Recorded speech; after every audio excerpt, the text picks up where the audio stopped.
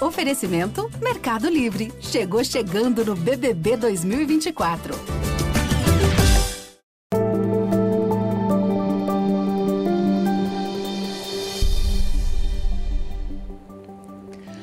Olá, estamos juntos na nossa série de entrevistas do G1 com candidatos ao governo de Pernambuco. Foram convidados todos os candidatos, os que pontuaram acima de 5% na pesquisa IPEC, divulgada no dia 15 de agosto, são entrevistados ao vivo, com duração de 1 hora. Os que não atingiram 5% terão entrevistas gravadas com duração de 20 minutos. E pela sequência definida no sorteio do dia 16 de agosto, a 11ª a ser ouvida é Claudia Ribeiro, do Partido Socialista dos Trabalhadores Unificados, em entrevista que vai ficar disponível na íntegra, tanto em vídeo quanto em áudio. Candidata, seja muito bem-vinda, muito obrigada pela sua presença. Boa tarde.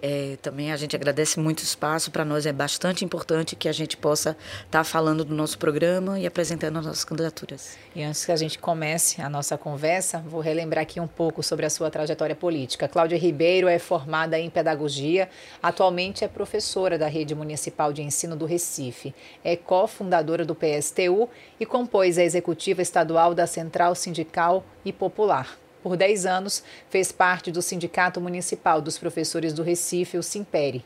Da redação do G1, eu sou Clarissa Góes e a entrevistada de hoje é Claudia Ribeiro, do PSTU. Lembrando que a nossa conversa começa agora, terá uma duração de 20 minutos. E aí, candidata, a gente vai começar falando sobre saúde e sobre uma das suas propostas, caso seja eleita, que é acabar com as organizações sociais privadas da saúde, que hoje administram aí 36 unidades de saúde estaduais. Como seria a gestão dessas unidades? Quem assumiria essa gestão? Primeiro, a gente entende que a educação ela é um direito.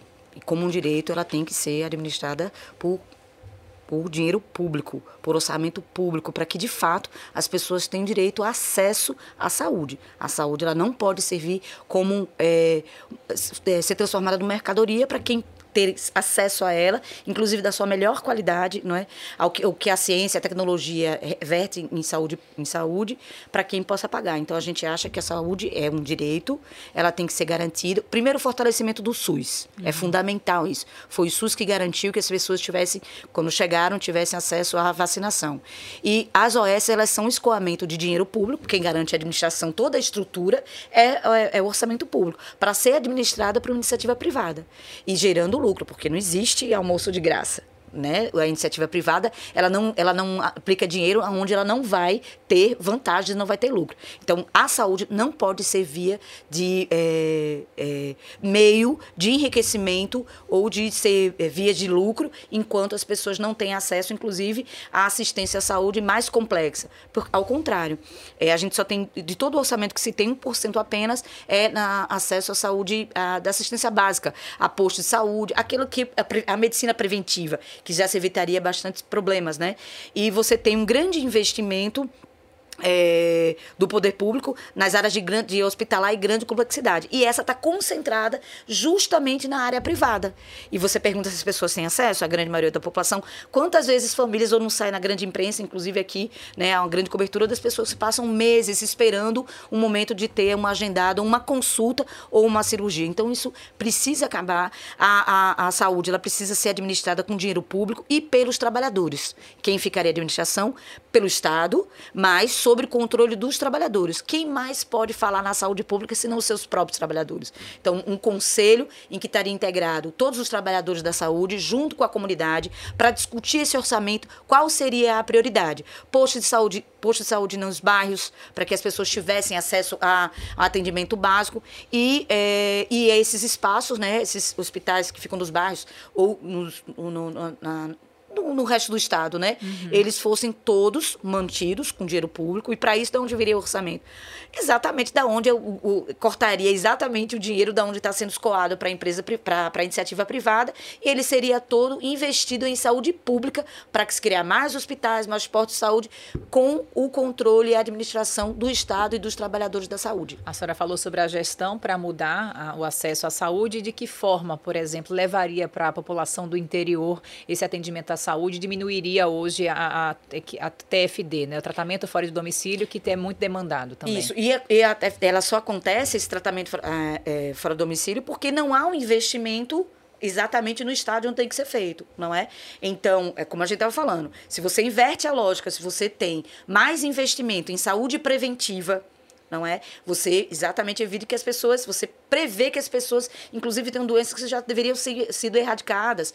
E se você investe nos hospitais, né, de grande atendimento com dinheiro público, você garante que as pessoas, de fato, tenham o direito à saúde. E nos lugares que não tem esses postos, não tem essa estrutura, que elas poderiam ser, de fato, levadas até essas localidades. Mas é como a gente já disse, porque tudo isso pode até, né, propaganda, você tem as eleições, parece que tudo é uma mágica e tudo vai ser transformado. Mas sim, a saúde, hospitais, postos, pode chegar nos lugares mais longínquos desse Estado. Agora, precisa ter dinheiro. E só vai ter dinheiro se tiver orçamento. E esse orçamento, ele precisa ser destinado aonde tem que ser. O direito à saúde pública com dinheiro público e nenhum investimento nas áreas privadas, porque saúde não é mercadoria. Ela não pode servir ao lucro de um punhado de empresários. A senhora começou falando sobre saúde, sobre a ótica da sua área de experiência e atuação, que é da educação. E aí a gente vai agora para a educação. A senhora promete zerar o déficit de creches, né, que existe hoje no Estado.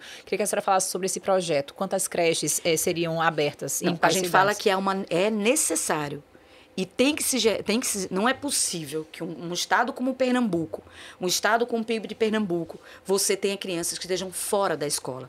Crianças que não têm o direito de ter acesso a um lugar com segurança. Inclusive, a gente já viu vários casos de... Isso gera um grande problema das mulheres que não têm como procurar emprego, como estar empregada porque não têm onde deixar suas crianças com segurança.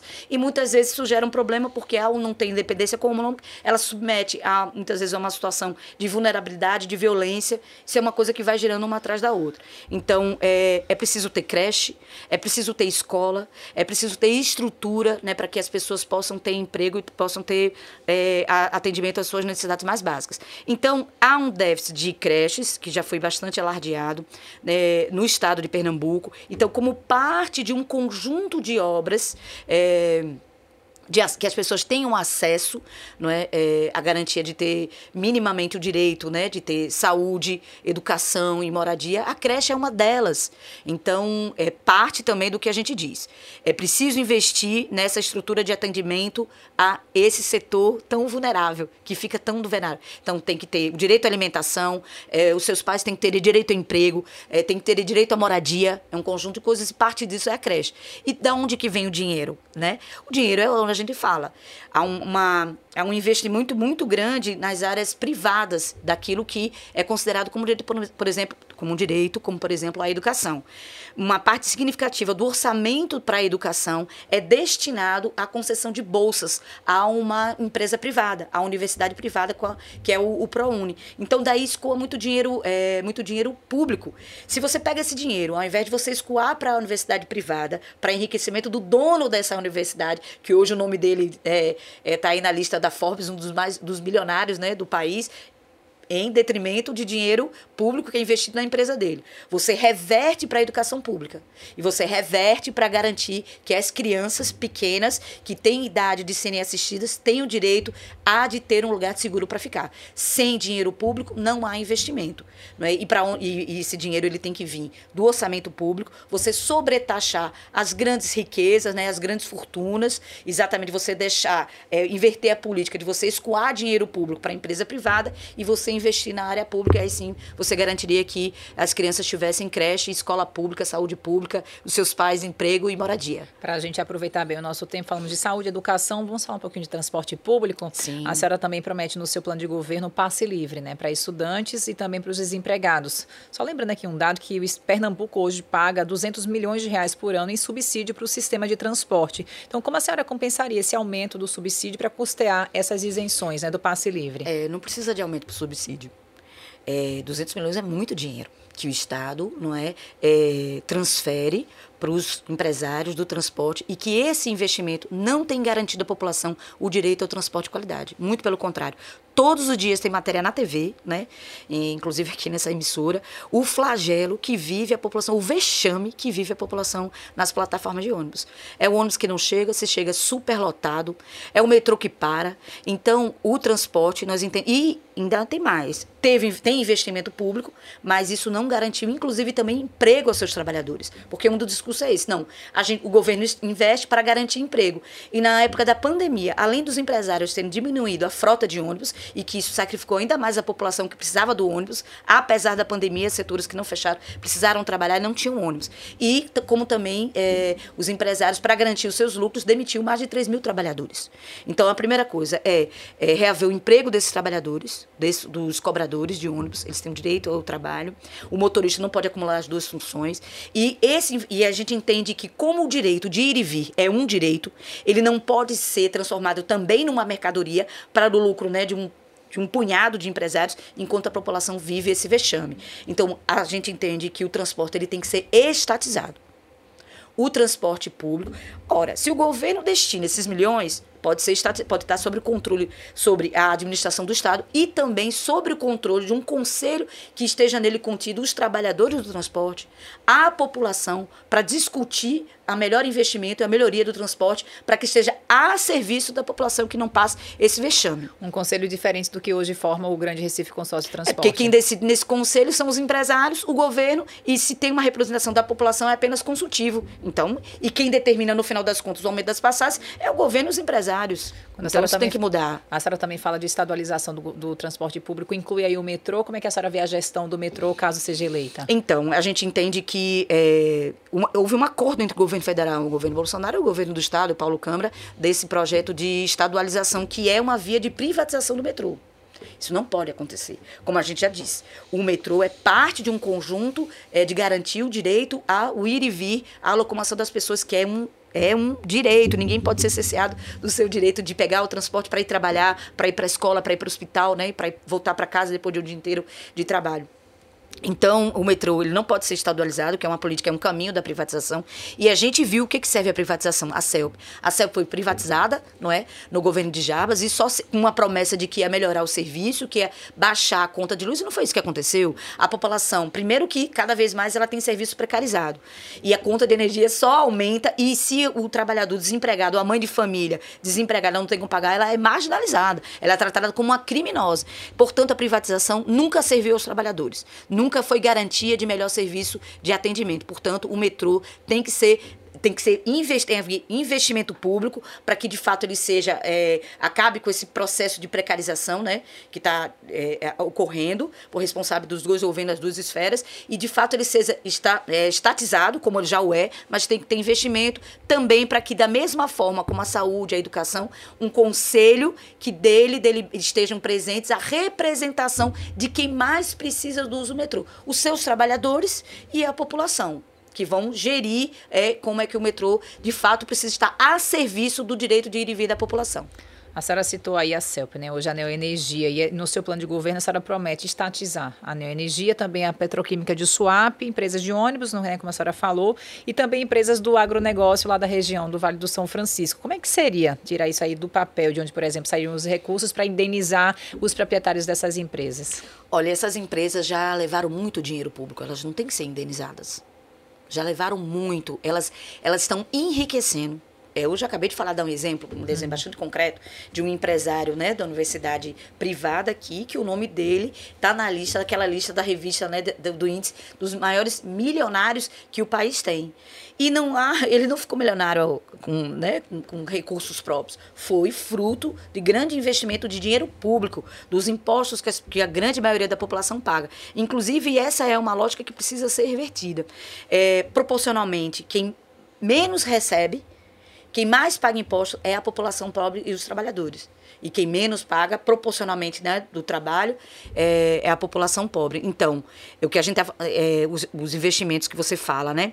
Primeiro, é preciso fazer uma coisa que não existe até hoje. É você taxar os dividendos. Você taxar as grandes fortunas, os grandes lucros. Eles precisam ser taxados, né, um imposto sobre essas riquezas para que de fato haja dinheiro, venha dinheiro, é você inverter a lógica. Ao invés dos impostos que vêm daqueles que mais trabalham e que menos recebem, o imposto para o Estado, ele vem de quem tem mais dinheiro, que mais recebe, que está enriquecendo às custas, inclusive, do sacrifício do grande imposto da população em geral. Porque o maior número de impostos vem de serviços. Vem de onde? Vem da gente, que compra com o nosso salário, não das grandes fortunas. Então, tem que vir das grandes fortunas para que haja Estado, de fato, tenha dinheiro e esse dinheiro seja revertido para o investimento, no campo, que tem que haver reforma agrária para que o trabalhador do campo permaneça do campo e que, de fato, se invista na agricultura, não essa para exportação de soja e de milho, mas produzir alimento real para que as pessoas, não só no campo, vivam, como também o alimento chegue na mesa e na casa das pessoas. É preciso acabar com esse 1.800.000 pessoas que estão passando fome hoje no estado de Pernambuco. Muito bem, a senhora falou aí em relação a esse projeto de estatização.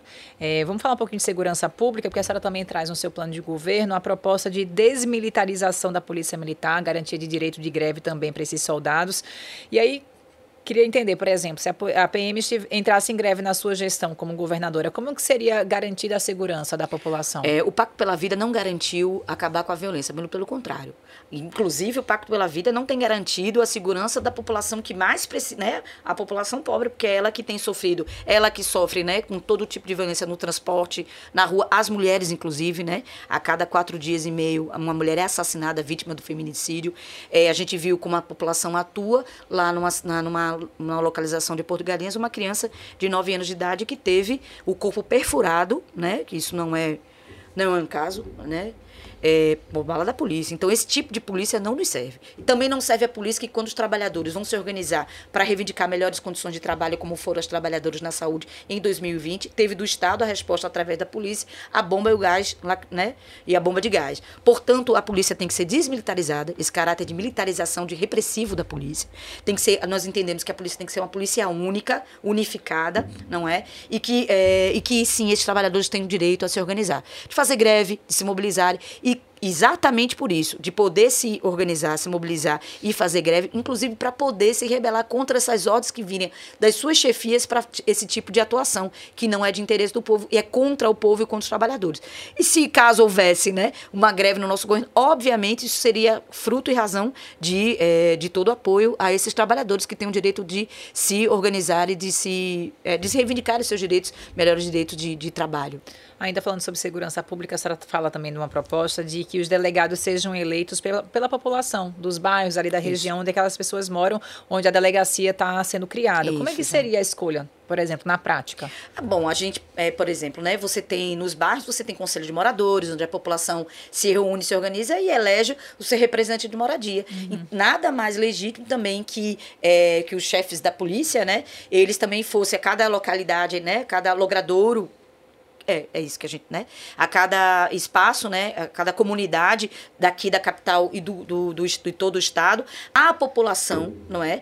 E essa polícia é serviço da população, que a população, em conselhos, elegessem esses chefes. E que, inclusive, o mandato deles fosse revogável. Se ele não tivesse, né? Não cumprissem as deliberações cujo aquela comunidade elegeu, que é da tarefa dele, o mandato dele seria revogável, porque ele teria que estar, o cargo dele teria que estar a serviço de atender às necessidades daquela comunidade. Não é uma figura como a gente tem hoje o delegado, não seria um delegado armado, exato, com repressão policial, seria exatamente, mais que está muito distante da população. Seria mais como um líder comunitário. Exatamente, certo, exatamente. Perfeito. Vamos falar um pouquinho sobre assistência social também, candidata.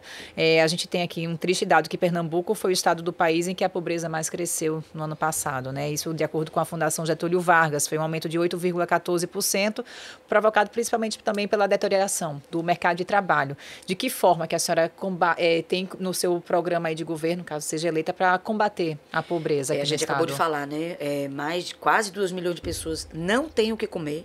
Contraditoriamente, você vê um atacadão abrindo em cada esquina, né, do estado. Você tem um atacadão, mas você tem tem quase 2 milhões de pessoas que não têm que comer.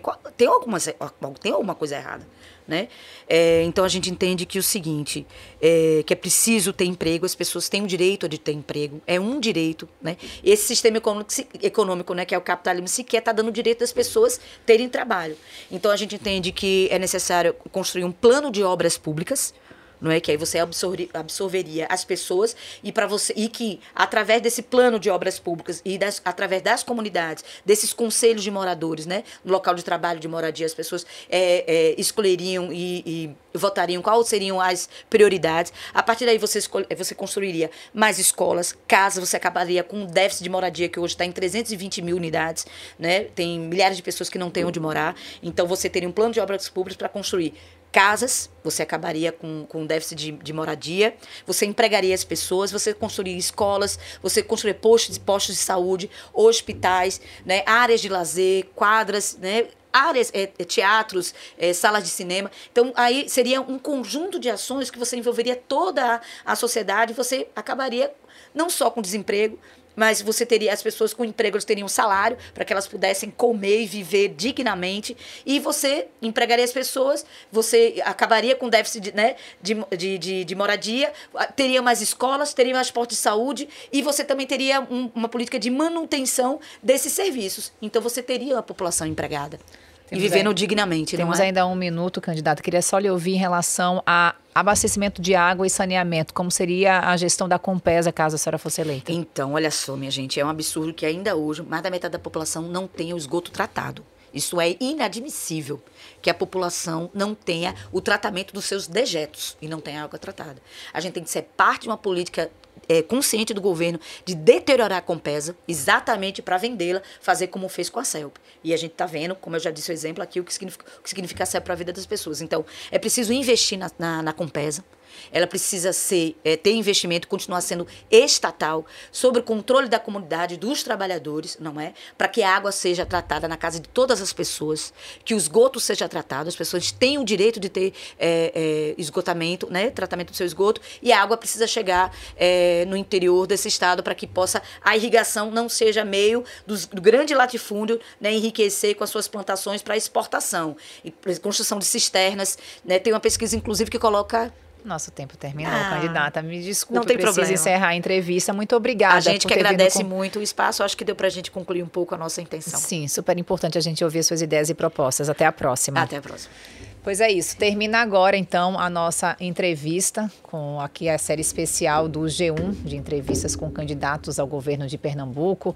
É a contribuição da nossa equipe para o debate das propostas, das ideias, sempre com o objetivo de fornecer a você, eleitor, informações de qualidade.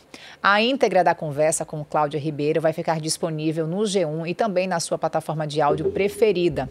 Aqui quero agradecer mais uma vez e creditar a nossa equipe que trabalhou nesta série de entrevistas. Na pesquisa e na produção, Arline Lins, Bruno Marinho, Kaique Batista, Caterine Coutinho, Paulo Veras, Pedro Alves, Priscila Guiar e Ricardo Novelino.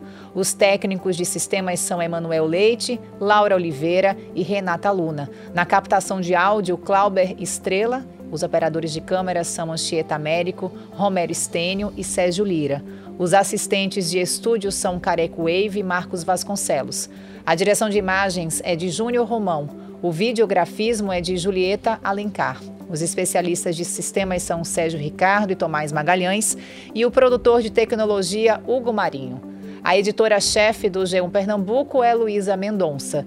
Na direção de jornalismo da Globo Pernambuco, Jô Mazarolo. E eu sou Clarissa Góes. Fico por aqui. Até a próxima.